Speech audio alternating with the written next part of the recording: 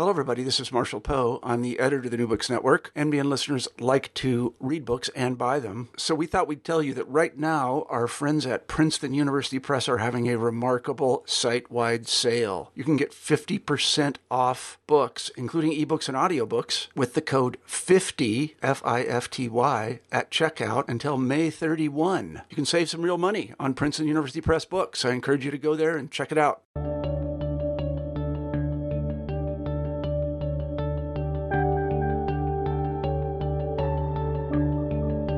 Good day. Welcome back to New Books in History, a podcast channel on New Books Network. My name is Dr. Charles Coutinho of the Royal Historical Society. I'm a host on the channel. And today I'm pleased to have with us Dr. Jill Bennett. Dr. Bennett was formerly Chief Historian at the Foreign and Commonwealth Office and Senior Editor of the Foreign and Commonwealth Office's Official History of Post-War Foreign Policy Documents on British Policy Overseas. She has also been a visiting fellow at Corpus Christi College at Cambridge and is currently a fellow at the Royal United Services Institute in London. And we are today speaking about her new book, The Zinoviev Letter, The Conspiracy That Never Dies. Welcome, Professor. Thank you. Dr. Bennett, may I ask, what is the primary thesis of your book?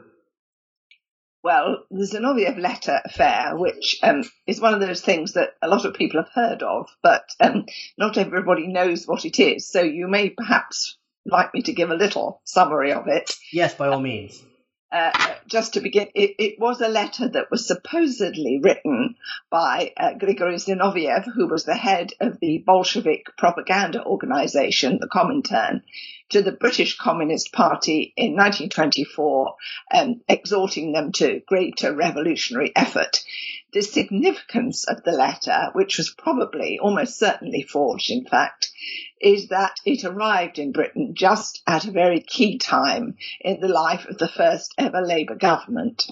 And the letter was leaked to the press and used to damage the Labour Party during the general election campaign and became a subject of lasting resentment to the Labour Party. And indeed, it became a subject of continued political relevance to the extent that it has come up in every decade since the 1920s. And indeed, its most recent mention in the press here in the UK was only a few weeks ago. And I've worked on this for a long time because it's one of those conspiracies which, as Chief Historian of the Foreign Office, I had to deal with on many occasions. But I was intrigued by the fact that such apparently ephemeral affair should have had such a long life, the conspiracy literally that never dies. Now, the Zinoviev letter, when it, I suppose for lack of a better term to describe it, emerged in Whitehall circa 9th or 10th of October 1924, this came at the tail end of the MacDonald government. And the MacDonald government at the time was already embroiled in a scandal called the Campbell Affair, relating to a member of the Communist Party who was seen as endeavoring to subvert loyalties of the armed forces through some type of propaganda. Now, would it be correct to say that the Zinoviev letter, when it did emerge in Whitehall from appears from the SIS station in Riga, would it be correct to say that it was an attempt by someone, we're not quite sure who, of course, still, to negatively influence in the electoral prospects of the MacDonald government? Yes, I think one of the most interesting features of the whole affair is that the Zinoviev letter is regarded as a classic case of disinformation, which of course is a subject very contemporary in 2018, because although it was clearly intended to subvert UK politics, it may also have been intended to subvert Soviet politics, because we don't know exactly who wrote it, who passed it on, who leaked it, or who manipulated it. It could be almost, there's a number of different candidates, and therefore you can't just say this is one side doing it to the other. There are lots of possibilities. But the effect, certainly, you're right to mention the Campbell affair. This was really a big mistake by Ramsay MacDonald, the Labour Prime Minister, who, when this inflammatory article was published in the Workers' Weekly, the author of it was briefly accused of treason. And although the government withdrew the prosecution, it was a move that outraged the left in Britain. And so the government had actually resigned on the 8th of October over a vote of no confidence in the House of Commons. And so the letter actually reached Whitehall just as the general election campaign was beginning. And there were already stories circulating in London that some kind of document was going to damage Labour. Now, when the letter first was received in Whitehall, specifically SIS and headquarters, as well as the Foreign Office, would it be correct to say that both initially did not view the letter as being extraordinary or something that required immediate attention? That's certainly what they said then at the time and later. The letter, in fact, we have no original of the letter in the sense of any document that was definitely a letter. The only text that's available is the text that was contained in a telegram, as you said, from the Secret Intelligence Services station in Riga, sent through to SIS headquarters in London. And from then, in the normal way, as would happen with all those kinds of reports, it had its distinguishing marks taken away from it, and then it was passed on to the Foreign Office and to various other Whitehall bodies. The people who dealt with it within SIS headquarters, and indeed in the Northern Department of the Foreign Office who dealt with Russia, all said it was just like a lot of other documents they had received, and they didn't at first think it was particularly important. But it underlines the fact that the crucial point about the letter is the timing of it rather than content. Now, getting back to the figure of Zinoviev himself, you seem to imply that there was a possibility, or at least that there's no way of ruling it out, that this was a provocation directed at him by, in this case, Stalin, or perhaps some people point the figure at Trotsky. Zinoviev at the time was a member of what was called then as the Triumvirate, or the Troika, in power as the leading figures in the Russian Communist Party, with the passing away earlier that year of Lenin. Lenin, of course, being physically incapacitated since, I think, October 1922. The other members of the Triumvirate were Stalin and Lev Kamenev. How plausible do you think it is that this was a internal Soviet effort by either most likely Stalin or to a lesser extent Trotsky, who was in opposition to the Triumvirate, to discredit Zinoviev? I think it's a possibility. I wouldn't necessarily think it's very plausible, but it's a possibility that it's impossible to rule out. That we know that by this time, in fact, as soon as Lenin died, Stalin began working quite hard to eliminate all possible rivals to his own authority. And he was already seeking to undermine Zinoviev, who was one of the original Bolsheviks who'd been in exile with Lenin. He'd come back to Russia on the famous sealed train with Lenin. Zinoviev was very much a revolutionary hothead, rather a great orator, and he was the kind of firebrand. Stalin already thought that he really didn't have much time for Zinoviev except as a useful kind of campaigner. So you cannot rule out the fact that the letter may have been created in some kind of intra-Bolshevik power struggle, but I wouldn't necessarily regard that as a prime possibility. It's just something you can't rule out. Now, getting back to Whitehall, could you explain to the audience who exactly was Desmond Morton, an important figure perhaps in the dissemination of the letter on the British side, and what was his role in this affair? And similarly, can you tell the audience about the figure of the future Sir Joseph Ball in a similar way? Yes, these two are very much shadowy figures in the whole affair, and indeed in other intelligence matters at this time.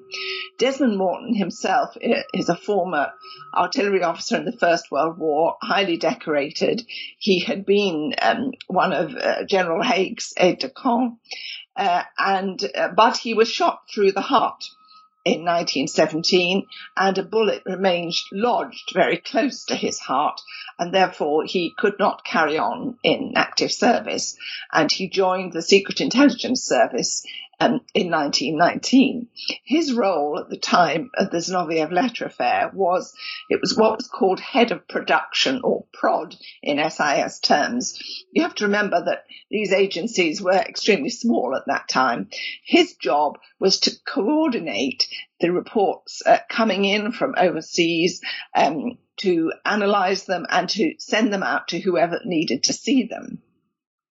But he was very much an intriguer in Whitehall, a role he later carried out with great distinction, working as Churchill's personal intelligence advisor during the Second World War. But at this point, he was liaising frequently with the sister service, the MI5, the UK's domestic intelligence agency. And at this point, Joseph Ball, who later became a distinguished industrialist and a rather murky figure with the Conservative Party, Joseph Ball was working for MI5. And Morton and Ball were concerned with looking at the messages that came in regard to Bolshevik subversion and sabotage and their activities that might be happening within the UK, and to discuss what should be done about them. So they definitely had a lot to do with each other. The trouble is, of course, intelligence is, after all, a business that is shrouded in secrecy. And if they did have incriminating conversations or even exchanges of letter, they certainly would not have kept the records of those things. So you have to use a good deal of induction, this affair. But there's no doubt that Morton and Ball are crucial figures in this story. And it is certainly possible that both of those people, who had absolutely no sympathy for the Labour Party, may well have seen an opportunity here to use this particular letter to cause some political mischief. Now, once the letter in Whitehall was taken at face value, after the Foreign Office asked SIS to confirm the genuineness of the letter, it was decided by the permanent Undersecretary of State of the Foreign Office, Sir Eyre Crowe, to launch an official protest to the Soviet mission in London.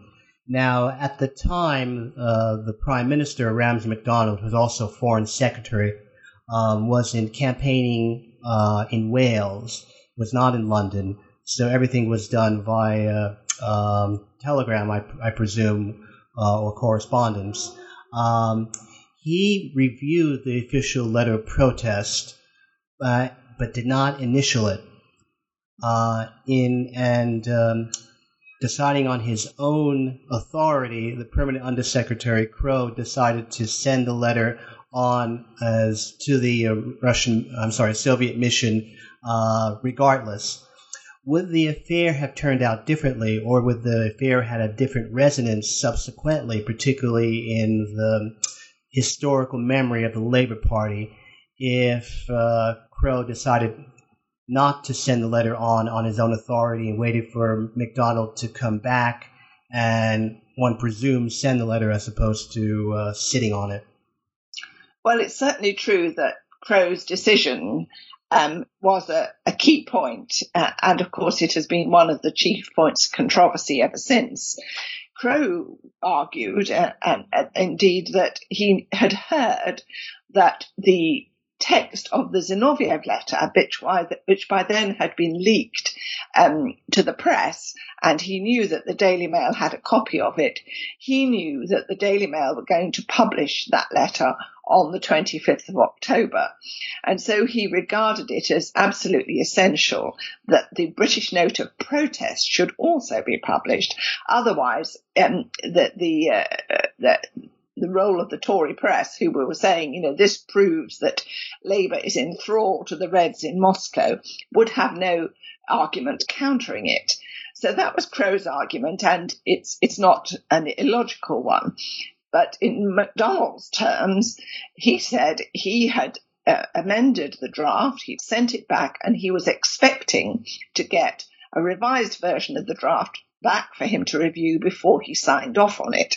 And it seems that is obviously what normally a minister would expect.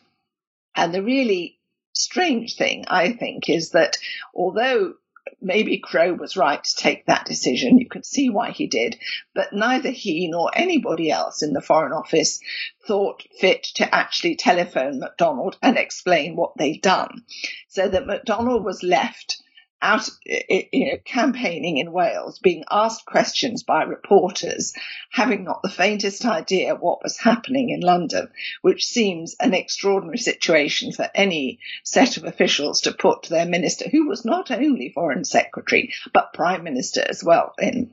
So, there are questions on all sides, compounded by the fact that the annotated draft disappeared at some point from the Foreign Office archives and has never been found. So although we have some idea of what the draft was, and we have some idea of what the amendments were because we know what the final copy looked like, there is obviously quite a lot of suspicion about the way that the whole thing was handled. Now, the immediate upshot of the protest was that Labour lost heavily to the Conservatives in the general election, which was in the late October of 1924.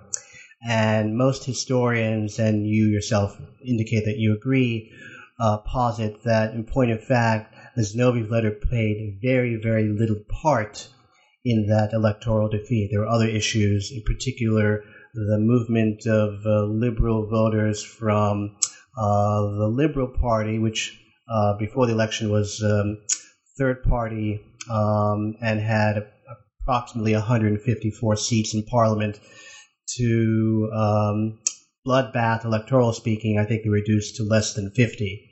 And most of those voters ended up in the Conservative camp.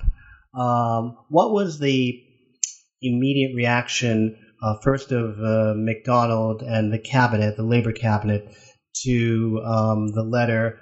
Particularly, I think there was something approaching an official investigation by the cabinet in terms of the affair, which they had like a week or 10 days to do before Parliament met. And what was the initial investigation by the Conservative Party led by Stanley Baldwin once they came into power later on in November 1924? Well, you're right to say that the letter did not lose the election for Labour, although there are, to this day, many people in the Labour Party who consider that it did. But Labour actually polled 1 million more votes in the election they lost than they had in the election they won. So they were always going to lose that election, although undoubtedly the coverage in the media damaged the vote. However, the real impact was humiliation and indignation on the part of both the Labour government and indeed their supporters.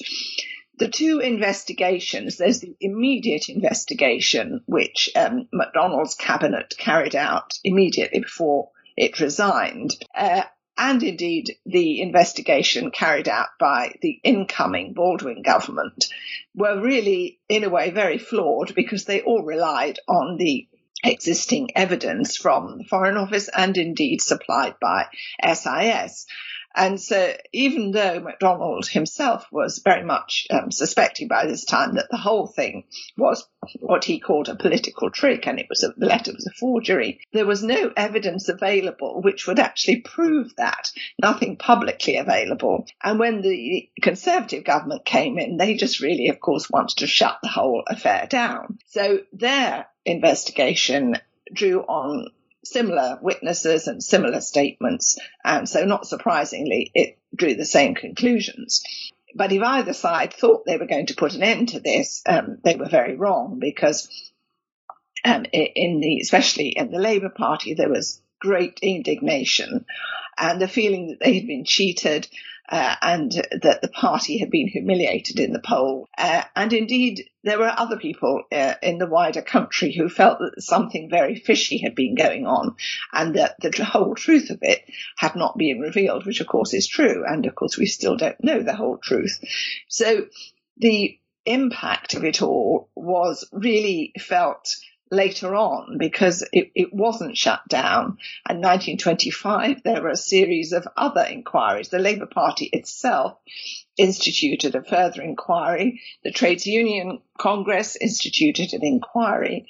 And there were a number of other inquiries. And indeed, there were inquiries in Russia as well, because they were rather dissatisfied with what the whole affair of the letter had revealed about their own security and about the whole way that they were perceived.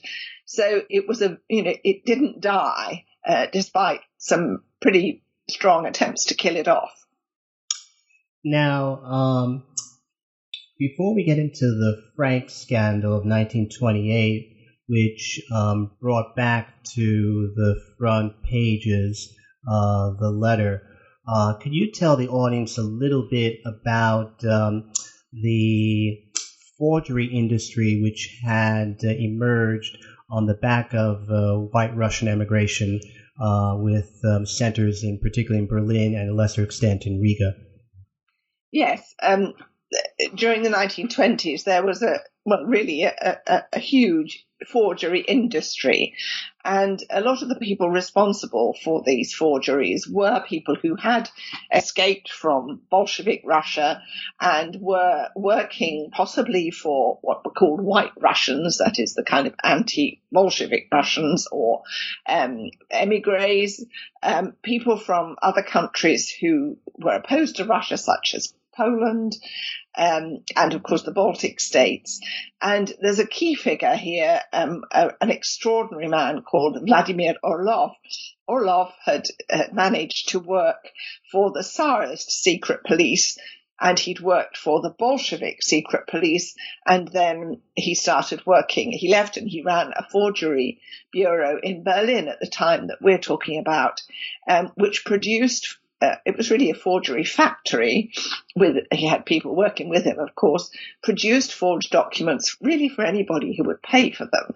He was given facilities and accommodation by the German intelligence services. He received money from Polish intelligence and from British and from French intelligence, as well as being closely connected with both white and red Russian intelligence services, from which you can tell finding out what Orlov did or didn't do is really impossible. He was an extraordinary figure. And while I don't believe that Orlov himself forged the Zinoviev letter, I'm pretty sure that he knew who did, and he may well have played a part in ensuring that it was disseminated more widely. But there were forgery factories in Berlin, in Paris, in Warsaw, and as you say, in Riga as well. And they were staffed really by disaffected, quite often former military people from the Tsarist military forces, or people who just like raising hell and causing trouble, basically. So it was an extraordinary industry. and one that the intelligence services in France and in Britain kept a great deal of material on. They spent a lot of time analysing it. Now, of course, it's also the case that these forgery industries, like a lot of other institutions of Bella Guardia or White Guard in emigration, was most likely penetrated extensively by Soviet intelligence. Is that correct? Yes, it is. And indeed, the fact that that Orlov was working both for the Bolsheviks and for the White Russians indicates that that is a certainty. But we also know from evidence that they did penetrate some of these. Indeed, sometimes the Bolsheviks actually established these organizations, set them up as if they were White Russian organizations, so that they obviously, that they set them up, they'd all penetrated before they even got going.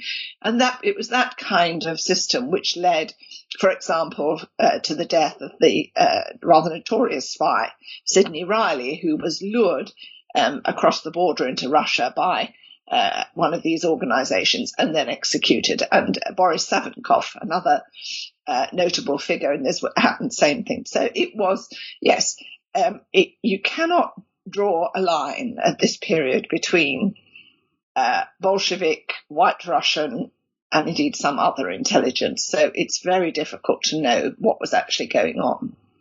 Now, how far was SIS aware of the fact that a lot of these institutions were penetrated? You do say in the book that, I believe, 1923 or 1924, that SIS stopped regarding Orlov's products, for lack of a better expression, as being the genuine article. Yes, they had come. I mean, they always thought Orlov was a rogue, which indeed he was, but he was also a useful rogue. But after a while, because he would never say where he'd got his material from, and they began to suspect that he was just recycling material that he'd got from elsewhere, they stopped paying him, although there were still contacts. There's a lot of material in the SIS archives about all these activities. Of course, and this is not, I'm sure there were lots of other countries who had the same view.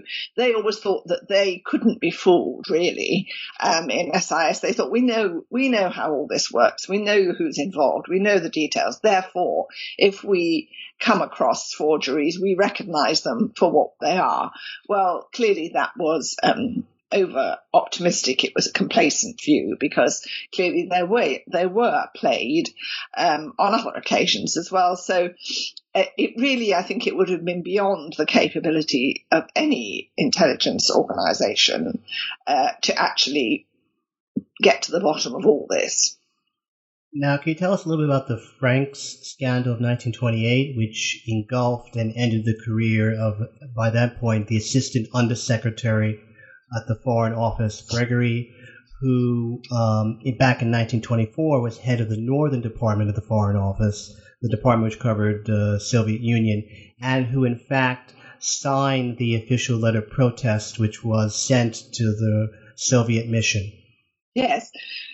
Well, the Franks scandal, as it was called, is the most bizarre episode in some ways in the whole story, because if you look at it all, you have to believe that it's got something to do with the Zinoviev letter, but it's almost impossible to see exactly what. The basic story is that Gregory was involved with a very exotic lady called Aminta Bradley Dine.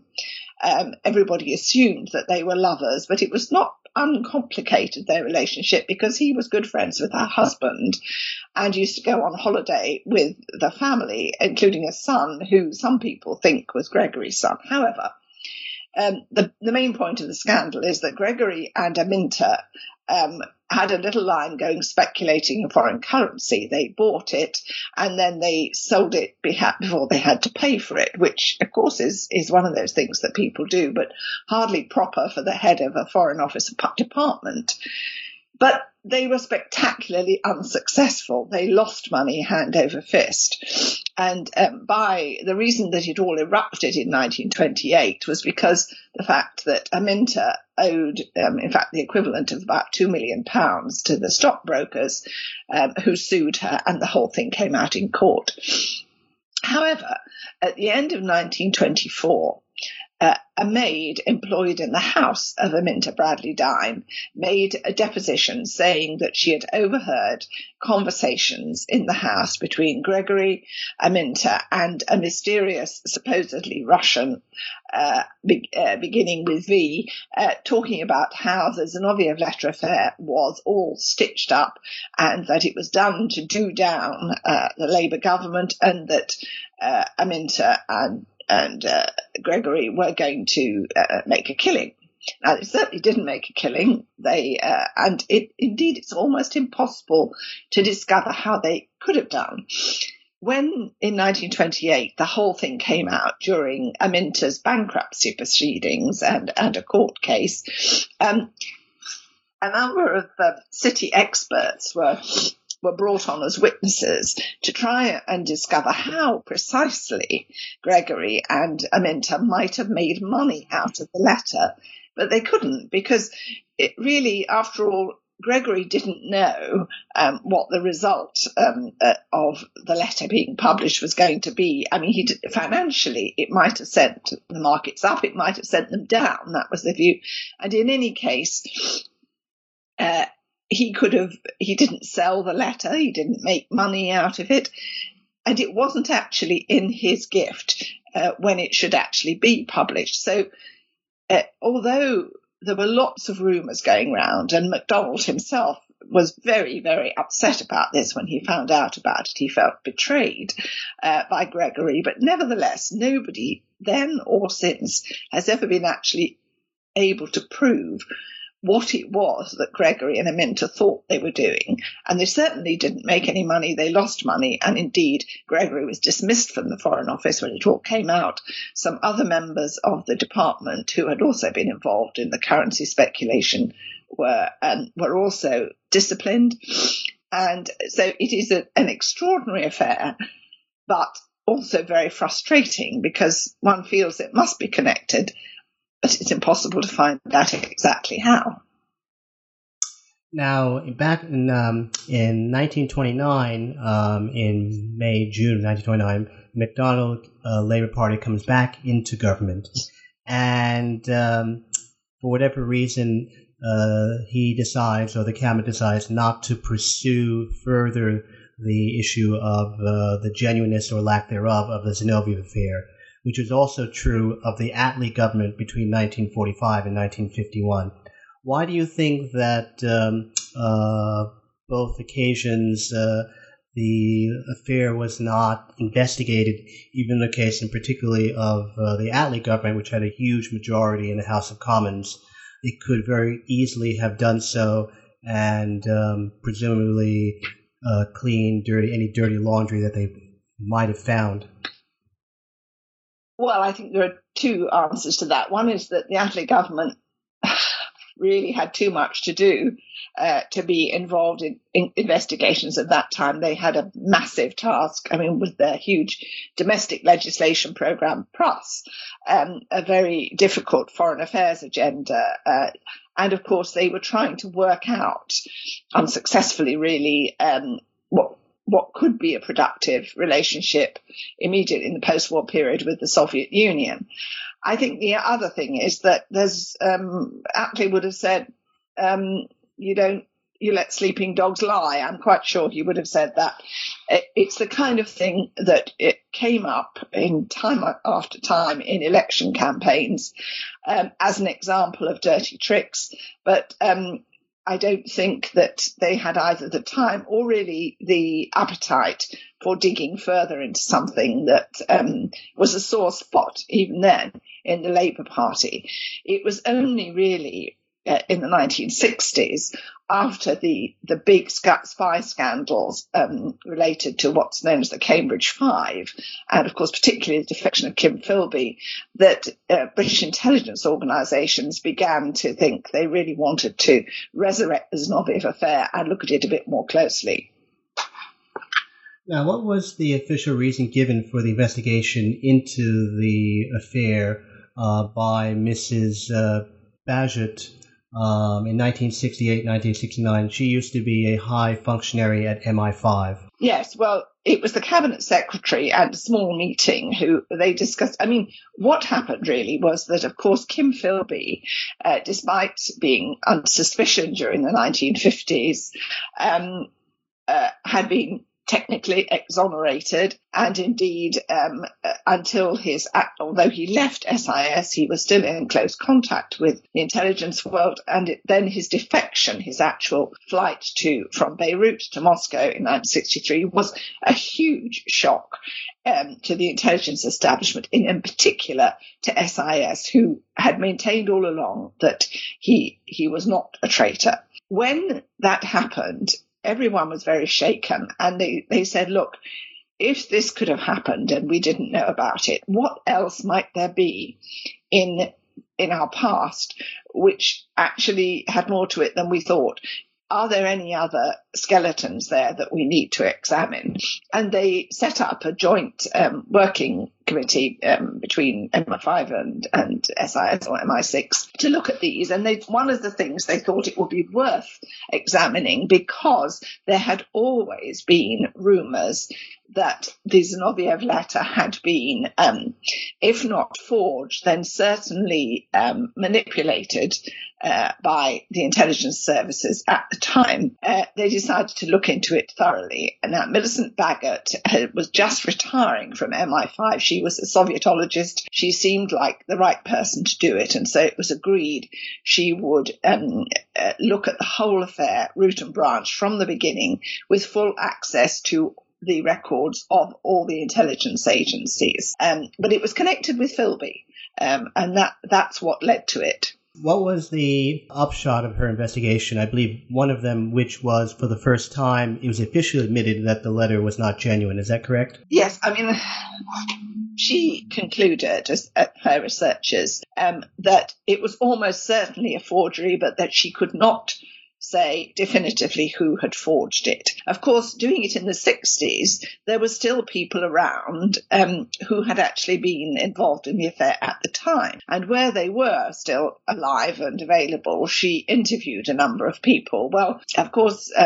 people who work in intelligence are very good at telling you what they want you to believe. I mean, that's part of the whole task. And so her interview with Desmond Morton, for example, told her absolutely nothing except that she didn't believe what he told her, but there was no way of proving it. But she did, apart from actually looking in the intelligence archives, she also unearthed all the contemporary press coverage. She looked at reports that had come in at the time in the 20s from all over the world, anything that might give a clue to build up a picture of the affair and to see what it told her. To say her conclusion was it was almost certainly a forgery, but she could not be sure who had forged it. And in respect of what had happened to it, she concluded that there was any number of people who might have leaked it for political reasons, and some of those people may have been employed in British intelligence, but she ruled out the idea of an institutional conspiracy as really just being not practical. And I have to say, in my own researches, I mean, firstly, in the 90s, when I was asked to do a similar investigation on behalf of the then Labour government, my conclusions were very similar to her. I was able to find some extra information, but I couldn't, again, and I still can't say definitively who forged it or who wrote it. But obviously, every time you do these things, you find out a little bit more. Now, before we get into why you were asked by the then Foreign Secretary Robin Cook in 1998 to reinvestigate this matter, one of the incidental aspects of the book which you discuss en passant is Harold, the prime minister in the mid-60s, 64 to 70, and then subsequently from 74 to 76, Harold Wilson. He was an individual who, as prime minister, was, for lack of a better expression, somewhat paranoid about conspiracies by the intelligence services, British intelligence services aimed at him. Could I ask you, was there any validity to his fears other than the alleged plotting of the equally paranoid Cecil Harmworth King? Well, I mean, it has been shown now conclusively, really, in the official history of MI5 written by Professor Christopher Andrew, that actually, obviously, there was a file related to Harold Wilson held by MI5, but there was absolutely no major investigation into him, and a lot of his fears were illusory. And certainly later on, in his second period of office, from 1974 onwards, as he became increasingly paranoid about it, his fears became, if you like, wilder. It's not only that, of course. I mean, if you read some of the inside accounts written by press secretaries in the Wilson government and so on, there is an intense paranoia among a number of ministers about feeling that they are politically being targeted, that there may be plots by, as you say, media or industrial. Now, the extent of these is always exaggerated, I think.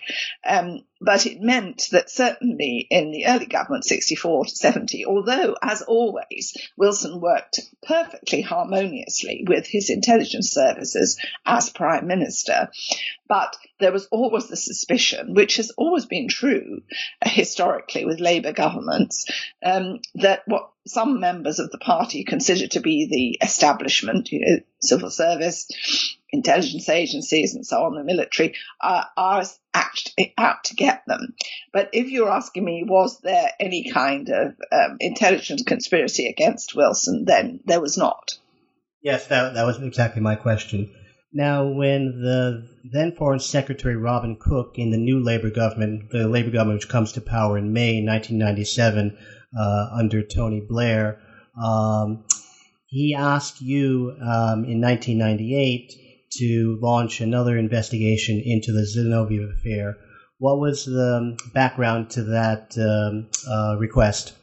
Well, the background was the publication of a new book called The Crown Jewels. And this was a book written jointly by Nigel West, which is the authorial name of a former Tory MP, Rupert Allison, and a former KGB colonel called Oleg Zalyov. And it purported to be based on material which Kim Philby and other traitors, they had taken to Moscow, and it had in it a chapter on the Zinoviev letter. This book was published early in 1998, and it caused quite a stir. In particular, there were quite a lot of questions in Parliament on the lines of, why do we have to read about our history from material which is given to foreigners by traitors? Why can't we find it in our own archives? And of course, particularly, there was a lot of interest in the Labour Party, where the idea of Zinoviev letter, it still remained, the idea of an anti-Labour conspiracy, it still had some resonance. And although initially Robin Cook couldn't really believe that something 75 years old could still seem so important to some people, he became convinced that it was indeed important. And so he ordered that there should be an investigation carried out by the Foreign Office historians with privileged access to the records of the intelligence community in order to try and get to the bottom of this, and to publish a report that would then be laid in the House of Commons library, which is how these things are done. And so that was how I came to be doing it, and also to go to Moscow and to go to Washington on my searches for trying to get into the story again. And obviously I based it closely on the work of Miss Bagot, who had done so much of the preliminary researches with the access to, things like newspaper reports and so on from the 1920s. So it led to the publication of a report in February 1999 by the Foreign Office, setting out my conclusions, which, as I've just said, were largely speaking the same as hers. I'm almost sure it's forged, can't exactly say who forged it. But in my report, unlike, of course, her report was never published, my report was, and it was able to contain a lot of information about the workings of the intelligence agency in the 1920s, which had never been fully revealed before. Yes, the intelligence agencies by the mid-1990s all coming under statute. Previously, of course, de jure, they did not exist. That's right, and so you couldn't have talked about what they were doing because you couldn't officially avow their existence. By the time I was writing my report, that was no longer the case, and so it was it made it even more sensational, if you like, to be able to write about this and explain the involvement of the agencies in the affair, because one of the interesting parts about this is that prior to the publication of our report in 1999, there had always been an accusation, especially in Labour circles, that it was MI5 who had, as they would put it, done the dirty on Labour, whereas in fact, if any of the agencies is closely involved, it is SIS rather than MI5. Looking at the question today, who do you believe, Bolshevik, Bela Guardia, White Guard, or someone in the UK was responsible for the forged document, and for what purpose exactly? I think that the most likely forger is a former Tsarist officer called Ivan Pokrovsky, and I think he forged it in Riga, probably with the knowledge and maybe even advice from Orlov, impossible to say. I think he certainly worked closely with people involved with SIS in Riga. The role of the Riga station is certainly an equivocal one. How much of that was known in London headquarters is impossible to tell from the documentation. Now, I think the important thing about the Zinoviev letter remains not what was in it, but what was done with it when it was leaked and passed around, because it was then definitely used for political purposes to damage the Labour Party. Whether that's its original intention or whether any part of the original intention may have been to damage the Soviet Union, the Bolshevik reputation, I have no idea. But certainly, in terms of its continuing political importance in British politics, it was because it was used as part of a political dirty tricks campaign to damage Labour that it has remained of such continuing political interest. For example, it's not only Labour people who talk about the Zinoviev letter. In 2017, when there was a general election in the UK, and there were some reports in the press about what members of the European Commission may have said about what was going on, excuse me, in the campaign. There were reports in the newspapers in the UK saying that these kind of things were just sort of interference, just like with the Zinoviev letter affair of 1924. Of course, it is one of those things that people tend to just refer to it without necessarily quite knowing what they mean. But it's kept it alive through all these years. The idea that it represents a kind of political skullduggery, which can always happen at any time, and that you've got to be vigilant against it. Can you tell the audience what are exactly the official duties of the official historian of the Foreign and Commonwealth Office?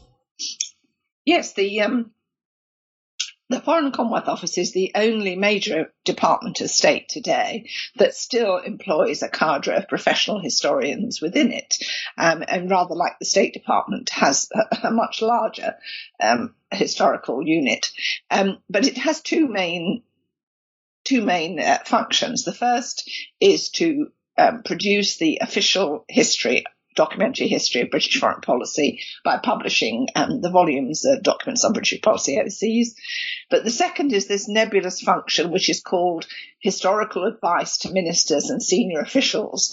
And that can be almost anything. It can be a very small, you just get asked to provide a little story or even a joke when a minister might be making a speech, but it could also be a major piece of research. And of course, over the years, there are enduring controversies that come back again and again. The Zinoviev letter being one of them, which can involve the historians in really big pieces of work. And of course, as official historians, they have access to information that is not available to ordinary researchers. And so it is their job to look into these controversies and try as best as possible to tell the truth about them and to try and debunk the more extreme conspiracy theories. But a good conspiracy theory never dies. If you wanted your readers to take one thing away from your book, what would it be? I think that in an age of supposedly fake news, disinformation, and sometimes they call it post-truth, there is nothing new about this kind of information warfare, and that even in the digital age, you can learn a lot from looking back to the impact of such operations in the past. Dr. Bennett, I would like to thank you very much for being so kind as to speak to us today. This is Charles Coutinho. Thank you for listening to New Books in History, a podcast channel on the New Books Network. Thank you, Dr. Bennett. Thank you very much.